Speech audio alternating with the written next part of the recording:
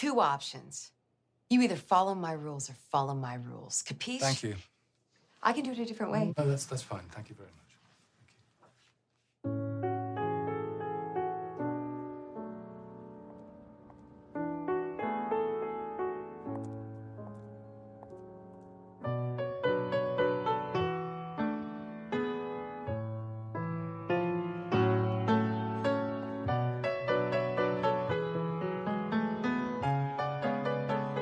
You're fired. It's Christmas. Yeah, I see the decorations. Good luck in the new year.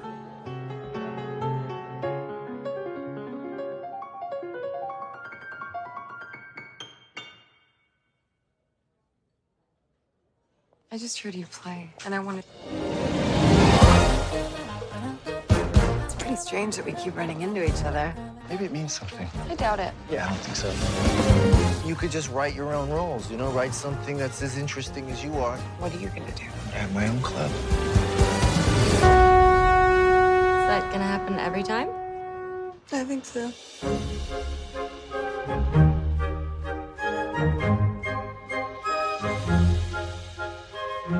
How are you going to be a revolutionary if you're such a traditionalist? You're holding on to the past, but jazz is about the future. Maybe I'm not good enough. Yes, you are. Maybe I'm not. It's like a pipe dream. This is the dream. It's conflict, and it's compromise, and it's very, very exciting.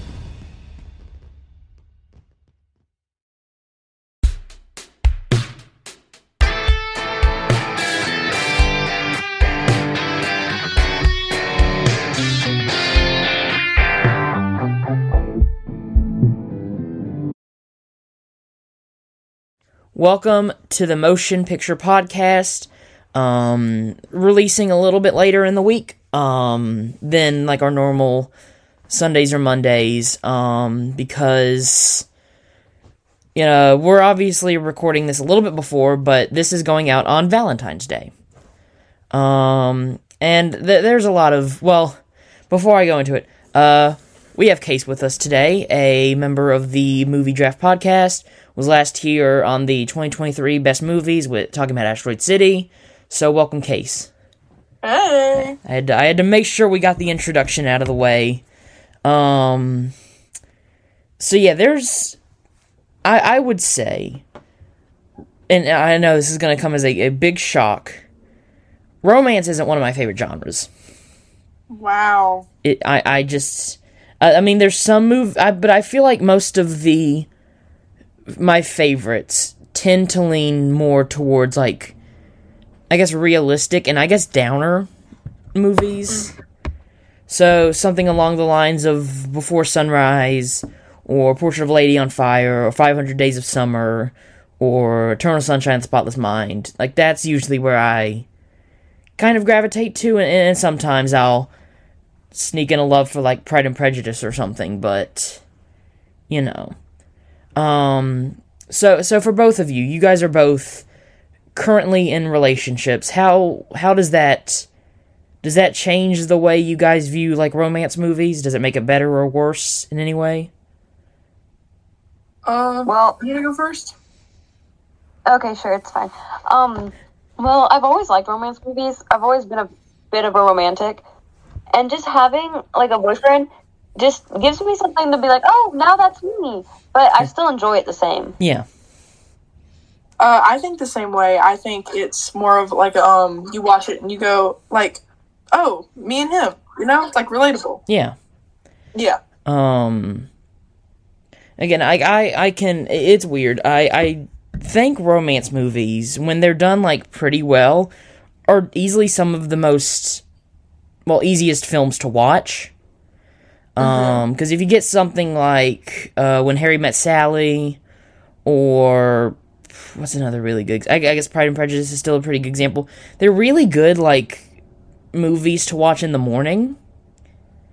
Because they're kind of like sometimes pretty nice and quaint. Obviously, like you're not watching Eternal Sunshine of the Spotless Mind when you wake up. Well, you might, but I wouldn't recommend it. But I mean, I like romance film. Like, I don't hate any genre really. Like, there's always going to be a handful of like really standout movies. Which is why today, for Valentine's Day, gone 3 minutes without actually saying the title, we are talking about Damien Chazelle's La La Land. It was released in 2016, and it stars Ryan Gosling and Emma Stone, and it is in my top, probably, I think, 6 of all time. It's in my top 5. This is in my top 5 films of all time. This was my third time seeing this film. I have, this is one of the kind of films I will tend to recommend to most people. I can confirm. I got my mom to watch this a good bit ago, and she did not like it. Aww. But there's a reason, and it's also the reason why I love it, but we'll get to that a little bit later. This is, I believe, one of the most nominated films of all time at the Oscars. Wow. I'm gonna look that up to check and see if I'm right. I know the movie. Okay, so I believe it is a tie between All About Eve, which is phenomenal.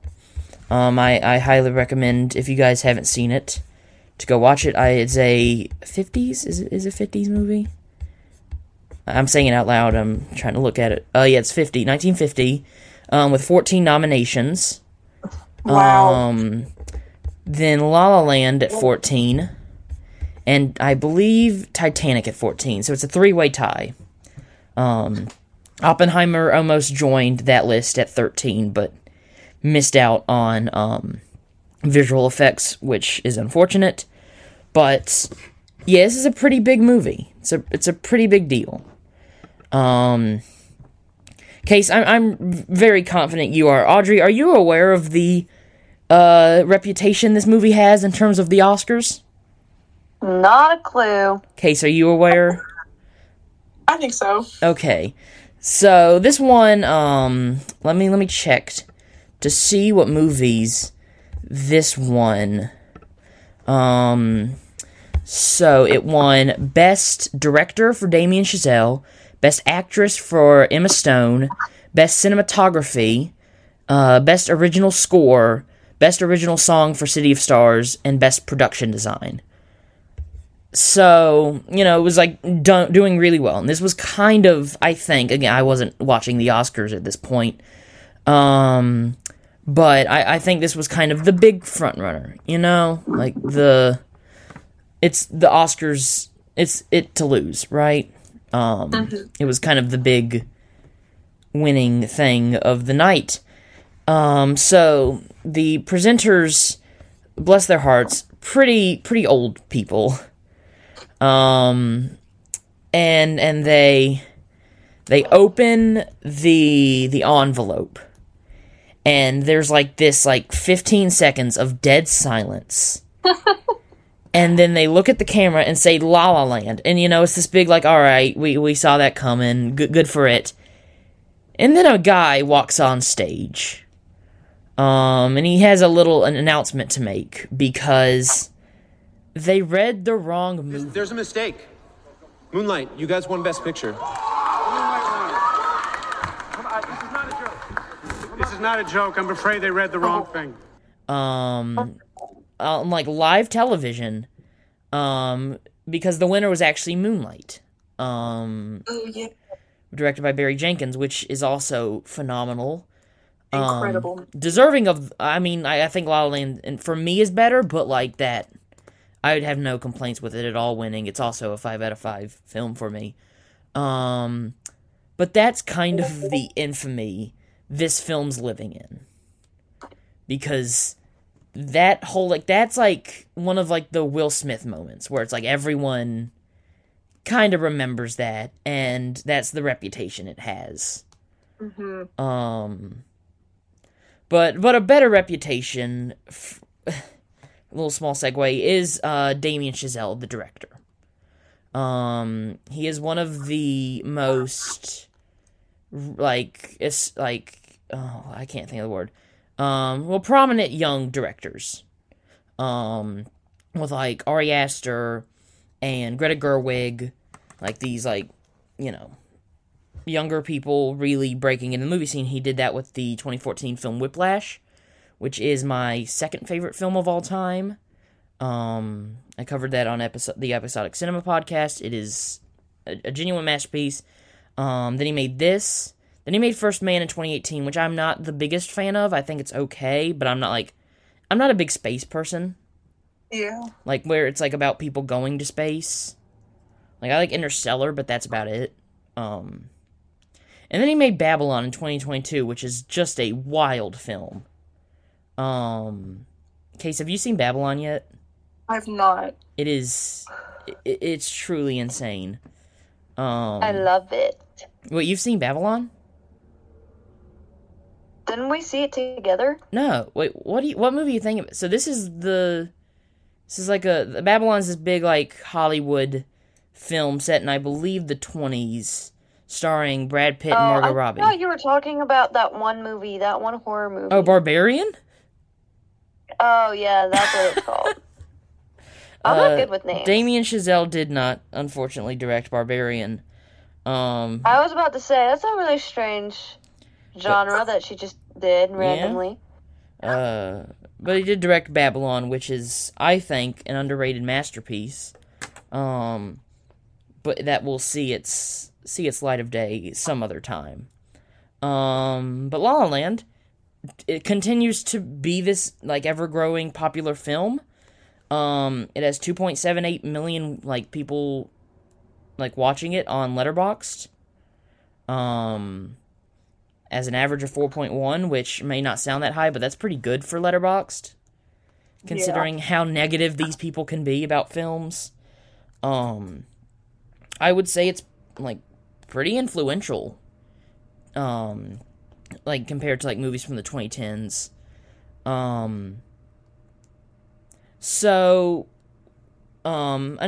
know some of us aren't currently, like, really in it, but, like, technically all of us are theater people. So we all kind of have this connection to musicals. In a good or bad way. Obviously this kind of love is not shared by Hollywood, who refuses to put musical numbers in movie trailers, as seen with The Color Purple and Wonka and Wicked and Mean Girls. Just, you know, it makes no sense why they're not confident in it when something like this was a musical and did really well. I genuinely don't understand it. Like, it makes no sense. Like, why Hollywood and, like, these big companies won't market them as, like, musicals, because they're, like, I think they're worried about, like, people that don't like musicals won't go to see it, as if they're going to enjoy their time. Yeah, literally. If they're just lied to. It's just like, gotcha! And then they walk out. You wasted your money on something you wouldn't have wanted to see. It's just so... It's really dumb. Hopefully they'll start putting, you know, music back into musicals. What's your opinion? So, I honestly, I appreciate them more and more as I, like, watch it and listen to it. What are your opinions on the songs of this film? Yeah. I love the songs. When I've seen this movie 3 times now. One was right when it first came out, and I was not fully sentient enough to get it. And 2 times within the last year. And the songs, like, I think most of them are on my both Spotify and Apple Music repeat. Same here. So I love the songs. Yeah, I'm gonna elaborate more than just I love the songs. That one song that I don't remember his name, Ryan Gosling keeps playing. Sebastian. It makes my heart feel so good. Was that City of Stars? I love that song. City of Stars, yeah. Oh, it's so good. Oh, it's so good. Yeah. We will get to the greater significance that song plays near the end of that film, just a little bit later, because I have a lot to say about the ending of this film. No. Skip the last 9 minutes. Yeah, if you skip the last 9 minutes of this film, you will leave very happy. Oh yeah. Case, what would you say your favorite song is from this film? Well, Another Day of Sun oh god, it's incredible. Like, every time the movie starts and the music notes hit, I'm like, oh yeah, we're so back. Every time. So bad. It's amazing. Yeah, City of Stars and Another Day of Sun are my all-time favorite. I will go in a very a different direction. Okay, wait a minute. I gotta make sure I say the name right, because I could get this wrong. Hold on. A Lovely Night. With Ryan Gosling and Emma Stone, where they're singing together. It is, I will listen to that song so many times. It is so good. Probably the most iconic image from the movie is this dance. Oh yeah, from the film. That's a huge pop culture moment, even still today. It is. This movie is beautiful. I mean, that's what I'll give Damien Chazelle. His movies are just beautiful to look at. He is this kind of director I do dream to be, because all his films are very different, even though they kind of follow a very little bit similar themes about making it and what it takes to be great. Speaking of which, I guess so I mean, obviously similar to Case, this was my third time watching it. There's a scene, I guess it's technically okay, so I need to say this now, because I always do this and I get confused. So Emma Stone plays Mia, Ryan Gosling plays Sebastian. I'm gonna call them by their character names. I just wanted to get that out there so people knew who I was talking about. So the scene is Sebastian and Mia's, I guess, first date, but they're not dating yet because she has a boyfriend, but they're just walking around and talking. And as they're walking, Mia mentions that she does not like jazz. And Sebastian, very heated about that, and takes her to a jazz club. And begins explaining the intricacies of jazz. So I think that's part of the problem, is that you can't hear it. You have to see it. You have to see what's at stake. I mean, look at these fellas. Look at the sax player right now. He just hijacked the song. He's on his own trip. Every one of these guys is composing, they're rearranging, they're writing, and they're playing the melody. They're just, and now look, the trumpet player, he's got his own idea. And so it's conflict, and it's compromise, and it's new every time. It's brand new every night. It's very, very exciting. And I never really got it from all my other watches, but this watch fully cemented that's how I probably sound when I'm talking about movies. Is how he sounds in this scene. Yeah. Because he is he's on fire. He is going crazy. He's pouring his heart out for this jazz, and I was like, oh, okay, I see now. So it was very entertaining to watch that scene. Specifically, I'm shocked you guys for favorite song didn't go with the John Legend song. I was going to bring that up. I just couldn't remember the name of it. That was right. He was in this movie. I was like, is that John Legend? Yep. I do so I feel I think I mentioned this to Audrey when we saw Dune the other day, that I feel the biggest problem with modern musicals is their songs try too hard to be pop radio songs. Yes. And not these big musical. And the only song in this that feels like a pop number is the John Legend one, and that's kind of it's supposed the to be point. Exactly. And all the other big songs feel like big theater numbers, and it's amazing. Also, so I think when it comes to musicals, the score tends to kind of be overlooked, because you don't really get as invested into the music of the film when it's not, like, singing behind it or in front of it. But the music in this film is incredible. Mm-hmm. It is done by the composer Justin Hurwitz, who, I believe, how much has he done? I know he did the score for Babylon, which also very jazzy. Both of you should listen to, let me find it. It's also in my playlist because it is so good. Listen to Voodoo Mama from the Babylon score, I guess, soundtrack or playlist or whatever. It is phenomenal piece of music. Justin Hurwitz, he did win an Oscar for this, and did not win an Oscar for Babylon, which I will always be mad at. But he is, like, only worked with Damien Chazelle, because he also did for First Man and Whiplash.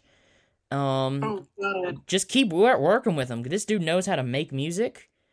They were roommates in college. I'm just looking this up. They were roommates at Harvard University.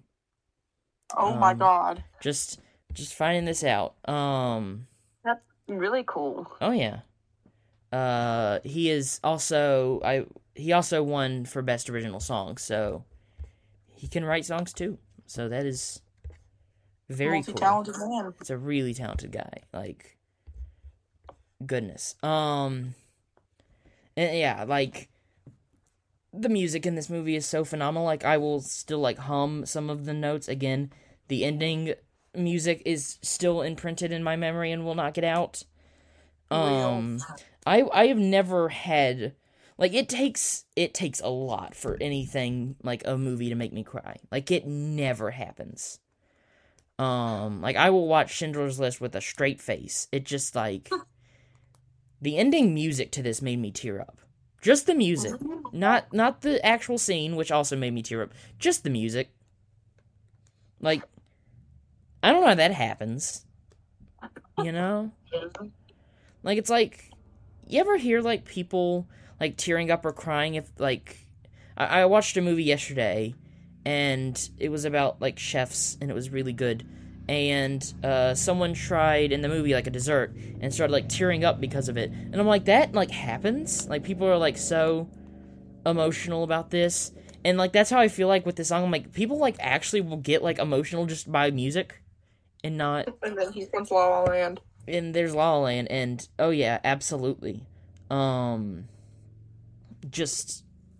We'll get to them later, the endings. What's your guys' opinion on the Ryan Gosling? Got any takes on Ryan Gosling? Okay.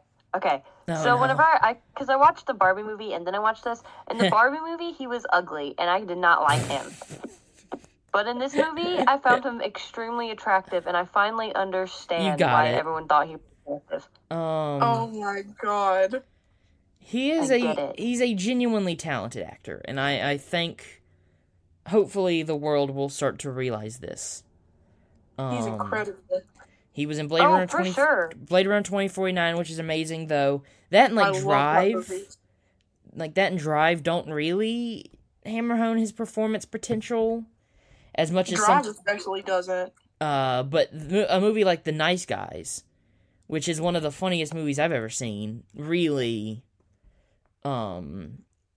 uses him well. A movie called Lars and the Real Girl, which I think is really underrated. He's really good in. It is so good. He's really good in a film called Crazy Stupid Love with Steve Carell and Julianne Moore and Emma Stone. Oh my god. Which is really fun. That's a nice little romantic comedy there. Yeah, he's gonna be in a film in a few months called The Fall Guy, which recently had a little trailer at the Super Bowl. I'm pretty excited for it. I'm very big fan of Ryan Gosling. This is his best performance, and it's not even close for me. What's also not close is in a different way, Emma Stone's Oscar-winning performance for this film. Going back to like similar to the Ryan Gosling thing, what's your guys' opinions on Emma Stone? I love her. I think La La Land was the first thing I ever saw her in. But then I watched Superbad. Oh, she's so good in Superbad. So I love her range. She's just great at every genre she does. I probably saw her first in The Amazing Spider-Man 2. Yeah. And she's also very good in that not good movie. Audrey, not good movie. Audrey, what is your opinion on Emma Stone? I honestly really liked the emotion she showed on her face, like at all times. I don't know. It's just it made it feel believable because there's just some people that are acting and it just doesn't feel believable at all. Mm-hmm. And I like how believable it is, and it was so amazing. It's been very entertaining to see what she's done post Oscar win. Because usually I think, like, when these people win Oscars, they start doing, like, these big dramatic roles, and they really start, like, chasing that, dramatic run again. Not Emma Stone. Some of the movies she's done since this win, The Favorite, directed by Yorgos Lanthimos, which is really great. Cruella, which is just okay, but she's pretty good in that. Zombieland Double Tap, which I haven't seen. I've actually seen that. Yeah, that's okay. Poor Things, which she got an Oscar nomination for, and she is magnificent in. Like, holy cow! I can't wait for that movie. I'm so excited. Me and Audrey will be discussing Poor Things at a later date. And then very recently, a film on, I believe Paramount Plus, or Showtime, or one of those, TV show called The Curse, made by Nathan Fielder, which is one of my favorite things I have seen ever. It is so good, and she is so good at playing a horrible person. I highly recommend The Curse. It's interesting that, like, now that she has this big, reputation of being an Oscar winner, she's just doing these, like, crazy things. Like, her next film is Kinds of Kindness, another Yorgos Lanthimos film. Like, I am all for the career path she is taking, because she is, I think, one of my favorite actresses currently working. So that's saying something when I mean this is not even my favorite performance by her by a good long shot. Despite it being her Oscar-winning performance. Mm-hmm. She is just that talented of an actress, and I will be excited for every upcoming Emma Stone movie. Yeah. So, one thing with going back to a few conversations ago about, like, Oscars, one thing that's kind of ran rampant in Oscars every year is the idea of the Oscar bait. The film that it feels tailor-made to just win Oscars, Mm-hmm. This year, I think the one that gets that award is Maestro. Even though I like that film. I think it's a really good film. And there was a very close universe to where this film is Oscar bait. Yeah. Because it's about Hollywood. It's kind of a throwback musical romance. It really plays up this, like, Hollywood is amazing and movies are amazing. I can get down with that, but, at some point that just seems a little disingenuous. Mm-hmm. Not this film, like, at all. Obviously it has the backdrop of, Hollywood and movies and making movies and acting in movies, but it shows you that it's not easy, and it's not always going to work out, and it's not always gonna go how the way you want it, and I think that's a really good message. Yeah.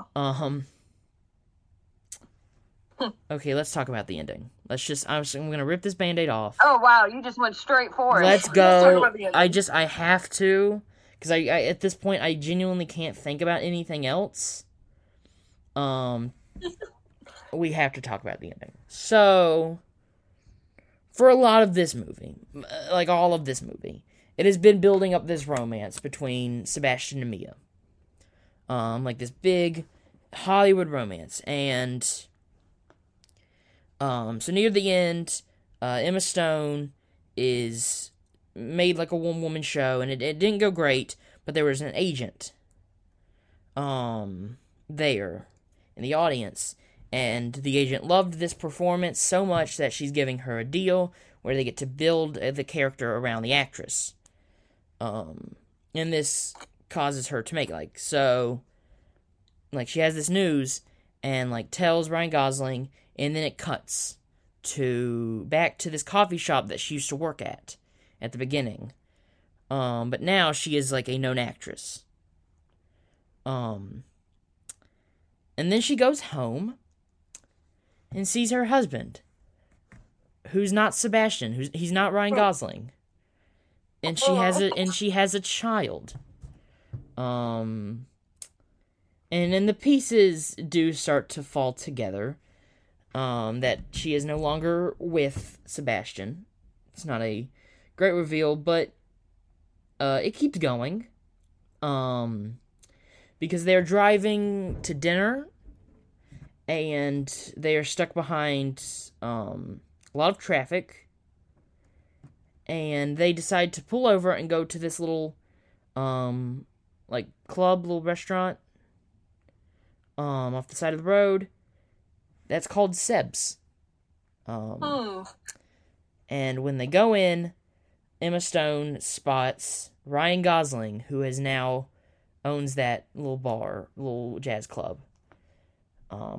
And the moment they lock eyes, it's just kind of done. Yeah, you know it's over. Because then it goes into this 7 to 8 minute long, big old-time Hollywood production of what their lives could have been. The best case scenario. Mm-hmm. Where Ryan Gosling doesn't go with John Legend. Her play goes really well and is well celebrated, and they get married and they have a kid, and then it goes back to Mia's still sitting there, and they get up to leave, and as they're leaving, Mia takes one look back, and Sebastian is staring back, and it's just this look into each other's eyes, and that's basically where the movie ends. And while it is all this is going on, it plays that kind of instrumental from City of Stars, and very very slows down when it nears its end.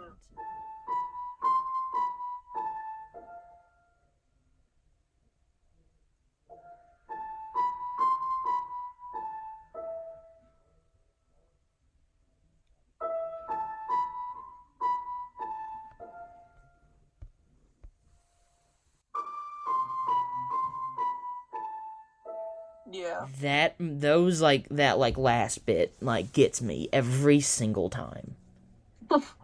It is just heartbreaking.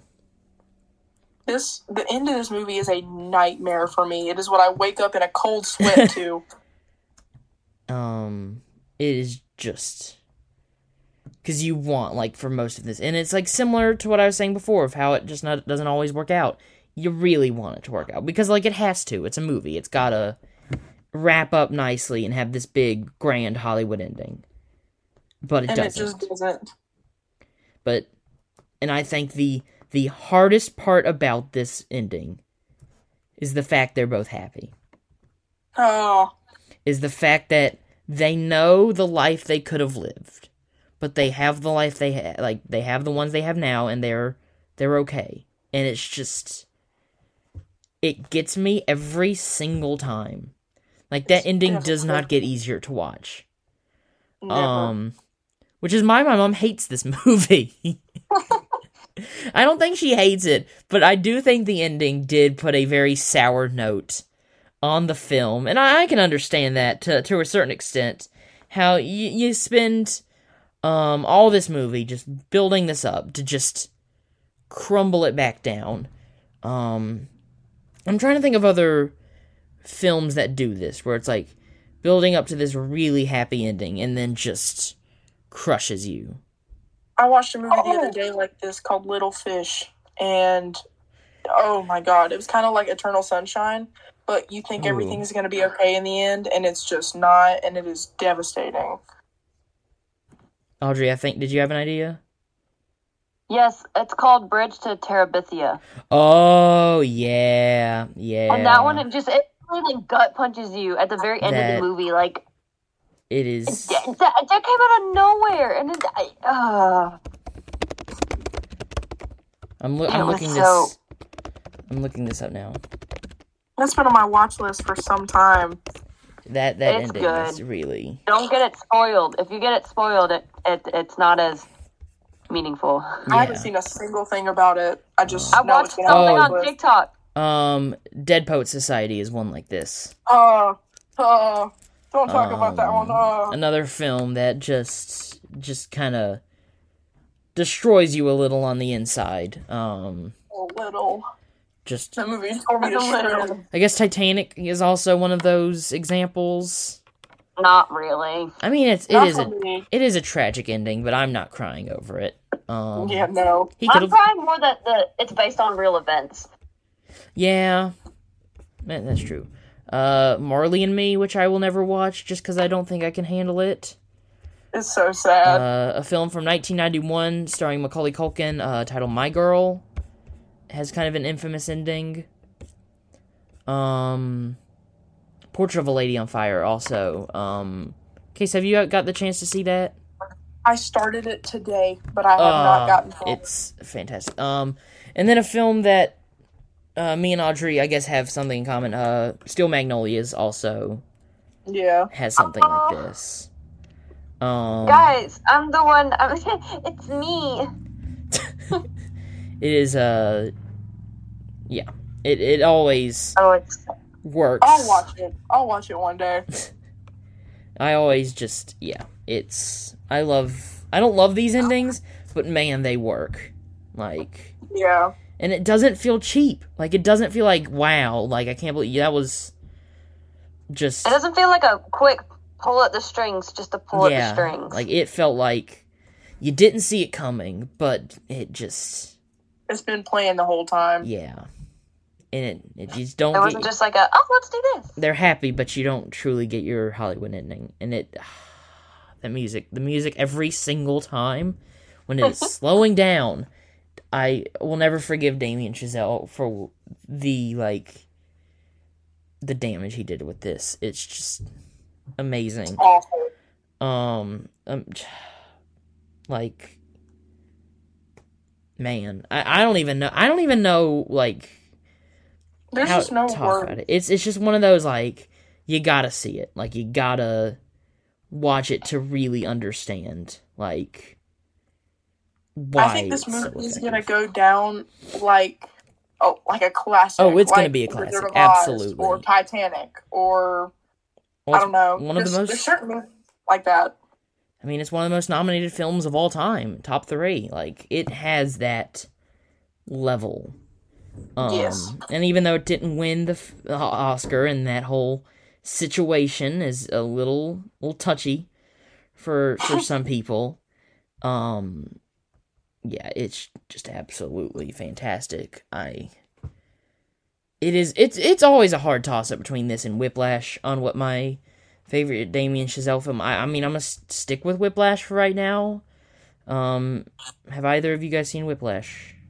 Yes, I love Whiplash. Audrey, you should watch Whiplash. No. You should watch it. I'm not so good. It is on Netflix right now, and it has one of the best movie performances ever from J.K. Simmons. It is incredible. Unreal performance. Watching him in that, and then watching him in Juno is a complete turnaround. Big J.K. Simmons fan. I'm going to I'm gonna go to my local Wikipedia now. So if I'm wrong about any of these facts that I will currently share, blame it on Wikipedia. It is not my fault. So Damien Chazelle wrote the screenplay in 2010. And in quotes, his idea was to take the old musical, but ground it in real life where things don't always exactly work out. Which, Yeah. Yeah. Things did not work out. Things do not work out in this film. Some of his big inspirations were films by Jacques Demy, like The Umbrellas of Cherbourg and The Young Girls of Rochefort. I have seen The Umbrellas of Cherbourg. If you love La La Land, watch The Umbrellas of Cherbourg. It is another one of these just heartbreaking films. It is 93 minutes. It is a French musical. It's on my watch list. It's on Max, Audrey. It's a French musical where the entire dialogue is sung. And it has one of my favorite movie endings of all time. It is just, it hurts. So there's definitely a lot of correlation there. Also films like Singing in the Rain, which is a masterpiece. Like, I hate to be boring, but I mean, it is. Also a film called American in Paris, which is also really great. Another great musical there. Has a very similar ending. I not like a similar ending in terms of what happens, but like these big kind of metaphysical big numbers. Like not really set in reality. Yeah. Which I went back the other day to like watch the trailer for this, and those shots from the ending were all over the trailer. So it kind of makes it seem more like insane than it actually is, because besides the big musical numbers, very grounded film, very realistic. Yes. Doesn't have a Hollywood ending really. But I mean, I think, and I've probably said this before, and it's very similar with TV. I think for me, the hardest thing for a film to do, the two hardest things, is to start a film and end a film. And I think that is usually the part I am, the hardest on, is if it starts off in a bad place or ends in a bad place, it can kind of sour the experience. Yes. Fortunately for La La Land, it has one of the best endings and beginnings of all time. Like, the opening musical number, Another Day of Sun, is just extremely catchy. From, like, the opening piano. And then the ending is one of the saddest things I've ever seen. It's like, again, I think that for me, as an aspiring director, that is just the hardest thing, is you gotta begin well. Because if it doesn't begin well, then the rest of the film's kind of ruined. And if it doesn't end well, the film, all that came before it, is ruined.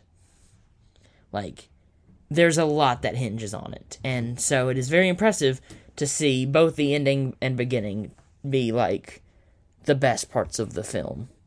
Mm-hmm. The original... So can you guys guess who the original Mia and Sebastian were gonna be? Do you guys have any guesses? Margot Robbie? Margot Robbie was not supposed to be in this film.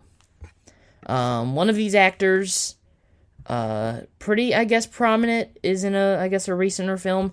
The actress who was gonna play Mia, has not been in anything for a good little bit. But I'm not sure. I don't know. Originally, Sebastian was going to be played by Miles Teller, who was in Whiplash. And this is very interesting. Mia, before Emma Stone, was originally going to be played by Emma Watson. Oh my god. But the cool thing about it is she dropped out of this film to be in the live-action Beauty and the Beast remake, which is stupid. Like, that's got to be one of the dumbest decisions of all time. Good job, Emma Give Stone. us nothing. Which is really funny because Gosling turned down the role of the Beast in Beauty and the Beast to be in La La Land. So I would have made a better decision. Good job, Ryan Gosling. Because good for him. Who actually likes the Beauty and the Beast remake? Not me. It's I. Psychopaths. It's the only people who will like that. Hey, I cried to that. You cried to the live action Beauty and the Beast? Yes, because no guy wanted to kidnap me as a child. Oh my gosh. That was only like 7 years ago. That means you were like 11. I remember that movie coming out. The live action remakes. I never said I was proud of it. The live action remakes are a curse on this world. Like, yeah. We don't need Lilo and Stitch. We don't need Moana. We don't need Snow White. What are we doing here? Like, Disney. Like, we don't need any of it. We don't need any of it. It's all just cheap shots. I will forever be mad at, like, the 2010 Cinderella or whenever it came out for just ruining Disney. And, well, I mean, Disney technically ruined Disney, but still. There's so many different versions of Cinderella. It's actually insane. I know. So good job. We don't need that. Good job, Ryan Gosling. What else? I'm looking at this. I'm gonna see how. So this film opened at the Venice Film Festival, which I hope to go to one day because it looks pretty cool. Also at the Telluride Film Festival and Toronto Film Festival, which I would also like to go to those. It was originally going to release in July, but instead went out in December. You know, that kind of peak Oscar time that no longer works anymore. Considering the big Oscar frontrunner this year came out in July, and the big Oscar frontrunner for last year came out, like, in March. So that's been interesting, because, like, usually, like, Oscar films usually come out very late in the year. I mean, that's still the case. Like, it is still incredibly difficult to see The Zone of Interest anywhere.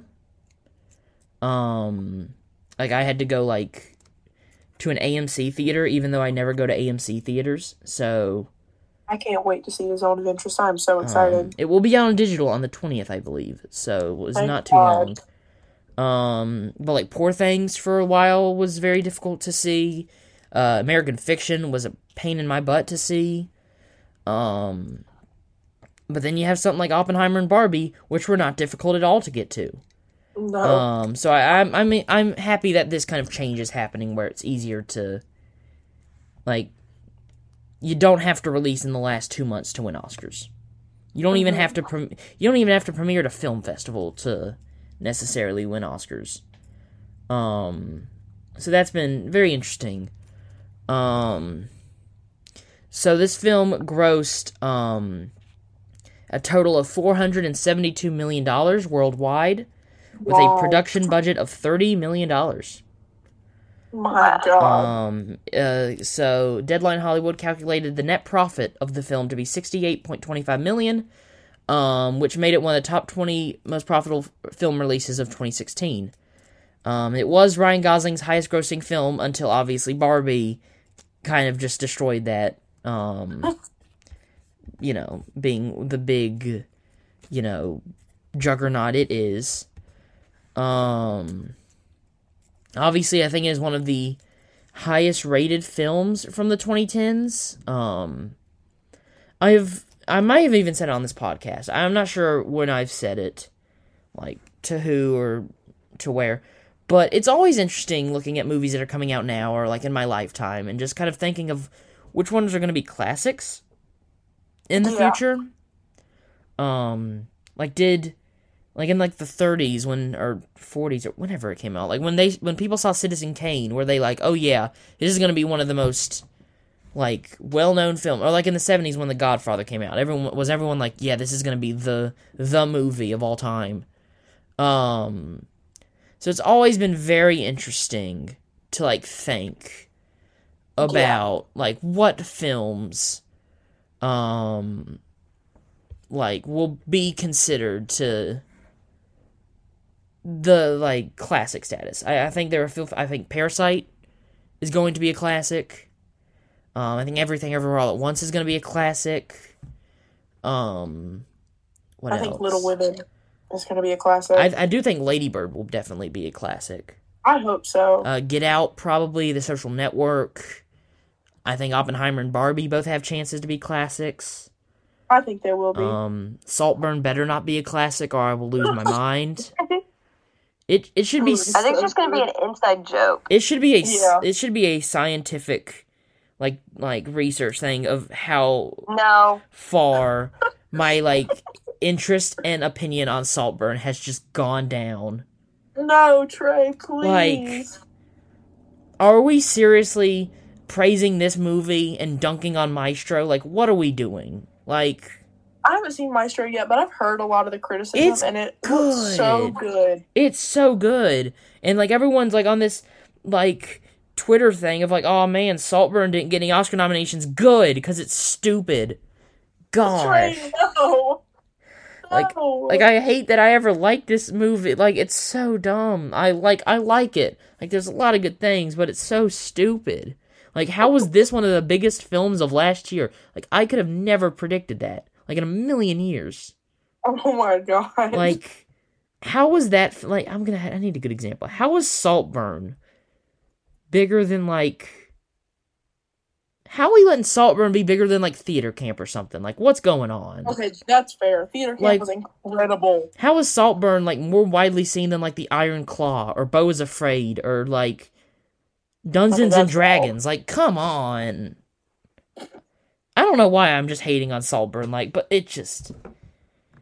Gosh. Careful, the fans are gonna come after you. I don't care if the fans are... They're the people buying the bathwater candles. They're not the people I'm scared of. Gosh. That's crazy. Oh, wow. You're gonna get doxxed. I can't believe That's exactly what I was thinking. I can't You're gonna believe... see your address just pop up. I can't believe I started my all day at the movies with that. What was I thinking? I would have loved to see Saltburn. Why did I saw it 10 o'clock in the morning. What? Okay, that's insane. That's how I started my...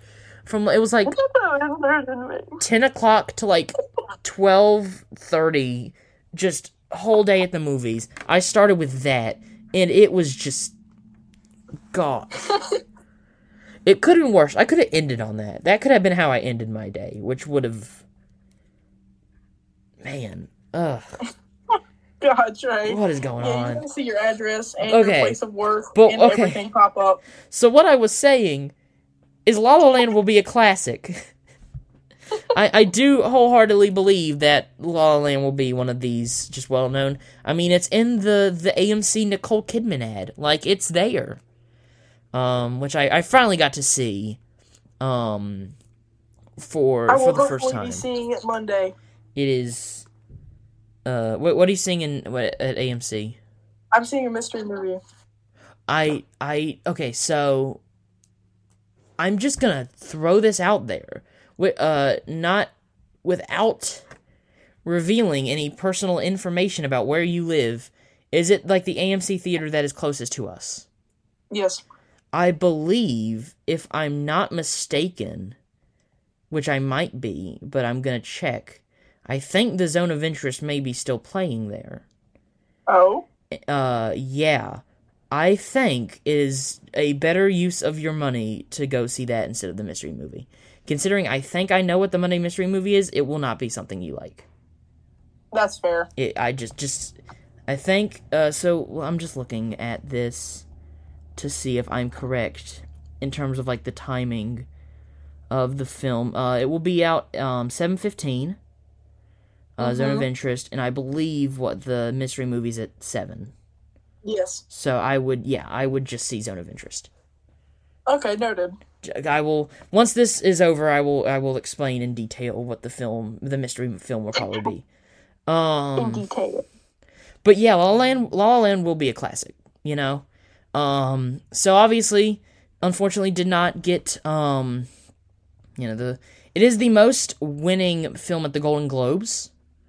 Won 7 awards for Best Motion Picture Musical or Comedy, Best Director, Best Actor Comedy or Musical, Best Actress Comedy or Musical, Best Screenplay, Best Original Score, and Best Original Song, which beat One Flew Over the Cuckoo's Nest, which is also a masterpiece. And also, it won 6 awards at the Academy Awards, I think winning the same things, except for it didn't get screenplay, but it got production design, and it didn't get actor, which is fair. Who did win that year? I'm going to look up to compare and to judge who beat Ryan Gosling. Because, okay, Casey Affleck from Manchester by the Sea. Okay, yeah. That's fair. Yeah, that makes sense. I can't really disagree with that. That is a better performance. Who else was nominated that year? Andrew Garfield for Hacksaw Ridge, and that is a really good film. God. Viggo Mortensen for Captain Fantastic, which I haven't heard of. I've never heard of that either. Have I heard of Captain Fantastic? Let me. Oh, I have. Oh, I've been meaning to see this. Oh.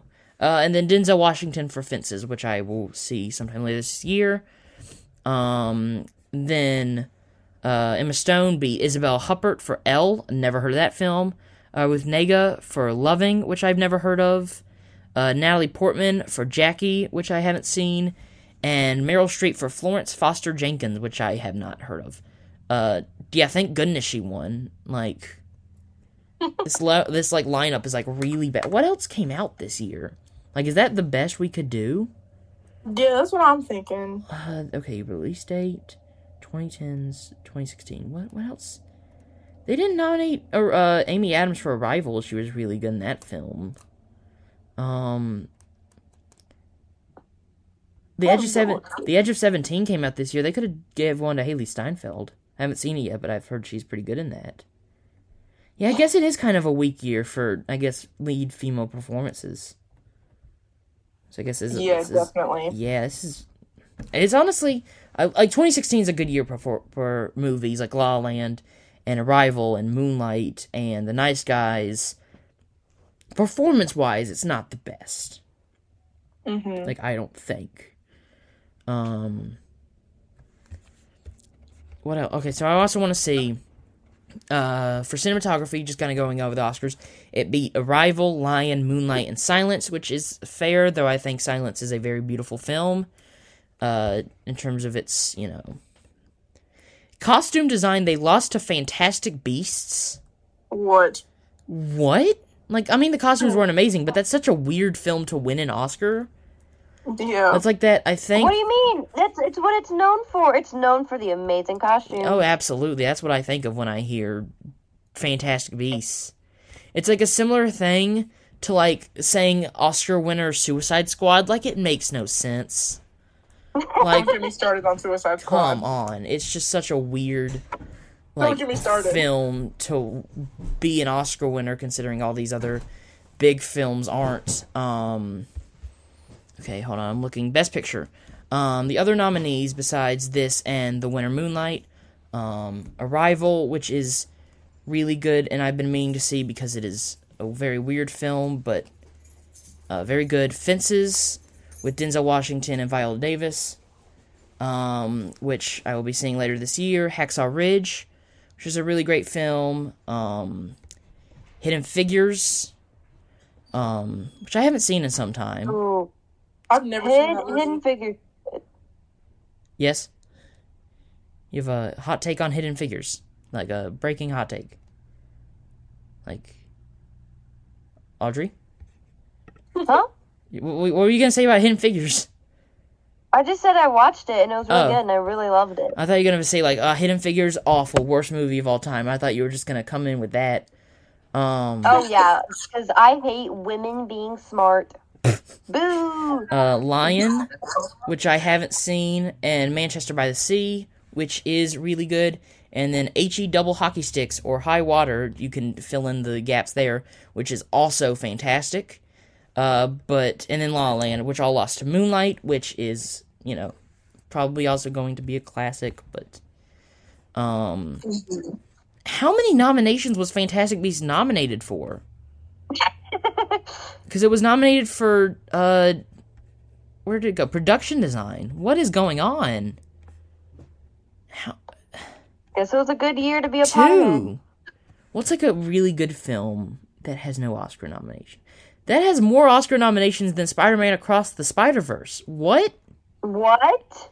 Fantastic. Oh my God. I'm not in the mood for that. Okay.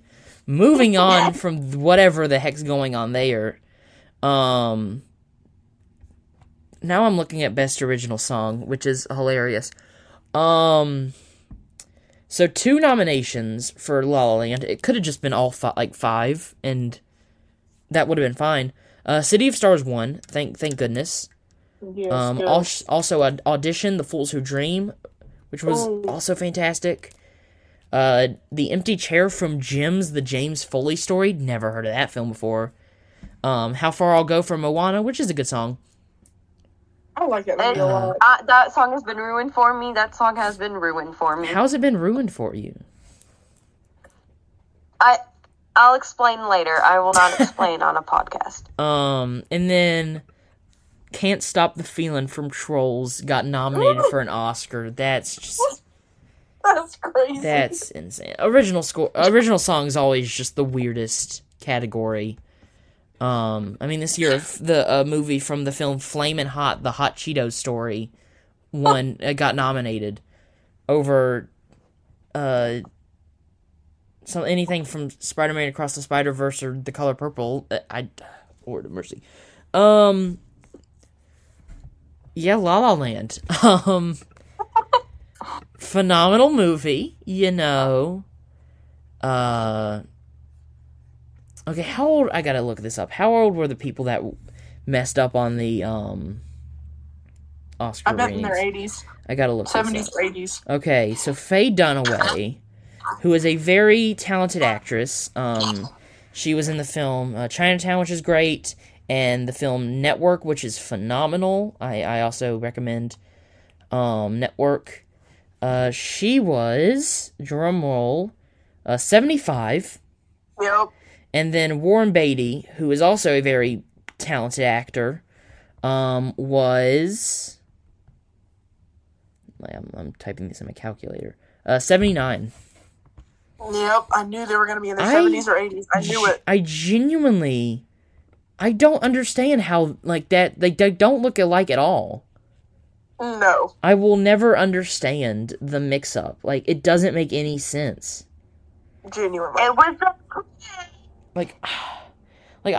I'm so mad that every single big Oscars moment I'm never there for. Wasn't here live for this because I wasn't really into movies in 2016. I wasn't there for the big upset of Green Book winning in 2018 or 2019. I wasn't there for the big Parasite sweep in 2020. I missed, I tuned in to the ending of, I started the good beginning of it, but, I took a shower and got in bed, basically, didn't watch as, during when the Will Smith stuff was happening. I didn't get to experience that live, really. Man. Something needs to go wrong this upcoming Oscars, because I need to experience, they did so well with last year's Oscars, they gotta mess it up this year. They gotta give Best Picture to Maestro and just ruin everything. Oh my god, the Letterboxd fans are gonna be so mad. If it doesn't go to Oppenheimer, I genuinely don't want to live past the 11th. I'm gonna start tweaking. I am not a very online person. I don't have a giant social media presence. I will be tweeting a lot that night, so just I don't. Noted. I gotta follow you on Twitter. I don't have many follows on Twitter. The most I'll do on Instagram is just put things on my story of oh, look at this. But to my 2 followers, I will be very, very loud. Goodness gracious, I am scared for Oscars night, to say the least, because man, it would be so funny if they read Barbie, but it actually went to Oppenheimer and they did this all over again. Oh my god. That would be so funny. Awful, but hilarious. I need it to happen. Any closing thoughts on the film? If people that are listening really haven't seen it, please watch it. Please. I believe have to see it before you die. I believe I have a Mother's Day version of this film that's just like, you got it. It was like just a regular DVD, but like the cover that it was like in, you could like open it up and put like a little card in or like write a little note. Because that was like the only La La Land like DVD I saw at the time, and I was like, sure. That's cute. It's a great movie. Yeah, please watch this film. I say it every single time we end it. I'm like, hey, go watch it if you haven't. It's good. Please, like, it's one of these things where obviously like the ending sounds really good, but like experiencing it for the first time, which like if you're all the way near we're an hour and 2 into this episode. If you're this far and you haven't seen it, I genuinely don't know what you're doing. Just go watch it. Please. Like, it is okay. I gotta ask, because I'm surprised I haven't asked this entire hour. Audrey, did you like La La Land? Audrey, did you enjoy the film La La Land? No, in all seriousness, I actually really enjoyed it. Okay. Definitely is probably one of my favorite films. The music was amazing. The story, I really loved it. And whenever you said it was kind of like everything went perfect, I disagree. I feel like it was more of Ryan Gosling's character Sebastian during that one blip, thinking about everything he could have done differently. And like, it was great, and I loved it. And I loved how like they weren't mad at each other. Like they both just moved on, and you had to choose between either your dream or your love, and they both decided to go after their dream and didn't make each other feel bad about it. And that's what really got me. And I love this movie. Oh, I love it. Because like, all these like romance films are usually like the one true like love will solve everything. No, but it's they not do. that. They make the girl so quirky. They make her so quirky that the guy is so boring, and he becomes quirky because of the quirky girl, and that gets me really mad. I hate that trope. It was good until they overdid it. But this one, it's nice to see just two like actual, like regular people. I was gonna say 2 mature adults actually doing a smart decision and going through, like, it's, I don't know, it makes it seem, not as scary to be an adult, because, like, we're not gonna be stupid, like, there are some smart ones out there. So yeah, go watch La La Land. It's probably, let me go on Amazon, I want to see, because some of these are, like, pretty cheap. Like, I bet you Knives Out's still, like, $5 on Amazon. Because we gotta continue to support physical media, because it is a very important thing, because soon all these streaming services are gonna go out of business, and oh man, what are we gonna do? Hold on, I'm like looking this up. Like I'm looking up the Blu-ray and DVD of La La Land. Yeah, it's $6. Oh my god. On Amazon. So like, I may buy that really soon. It's genuinely, what are you doing? Like, just buy it. That's like pocket change. Like, yeah. Well, thank you, Case, for being here. Yeah. Talking about the film. Go watch it. Even though I'm saying this, it's gonna sound weird saying this, considering we're recording this early. I do wish everyone listening to this a happy Valentine's Day. Just word of advice, don't watch this film on Valentine's Day, because it's not gonna go in well. So just, what's Case, give us a better, to close off the episode, what should they watch instead of this on Valentine's Day? Like a perfect, Pop Star, Never Stop, Never Stop. Absolute. There we go. Go watch like, that's not even. It's honestly not even a joke. Definitely go watch Pop Star. Also 2016 movie. I was thinking that earlier, but I wasn't going to say anything. Also not nominated for Best Original Song, but you know what? It's okay. So yeah, go watch La La Land. Yeah, immediately.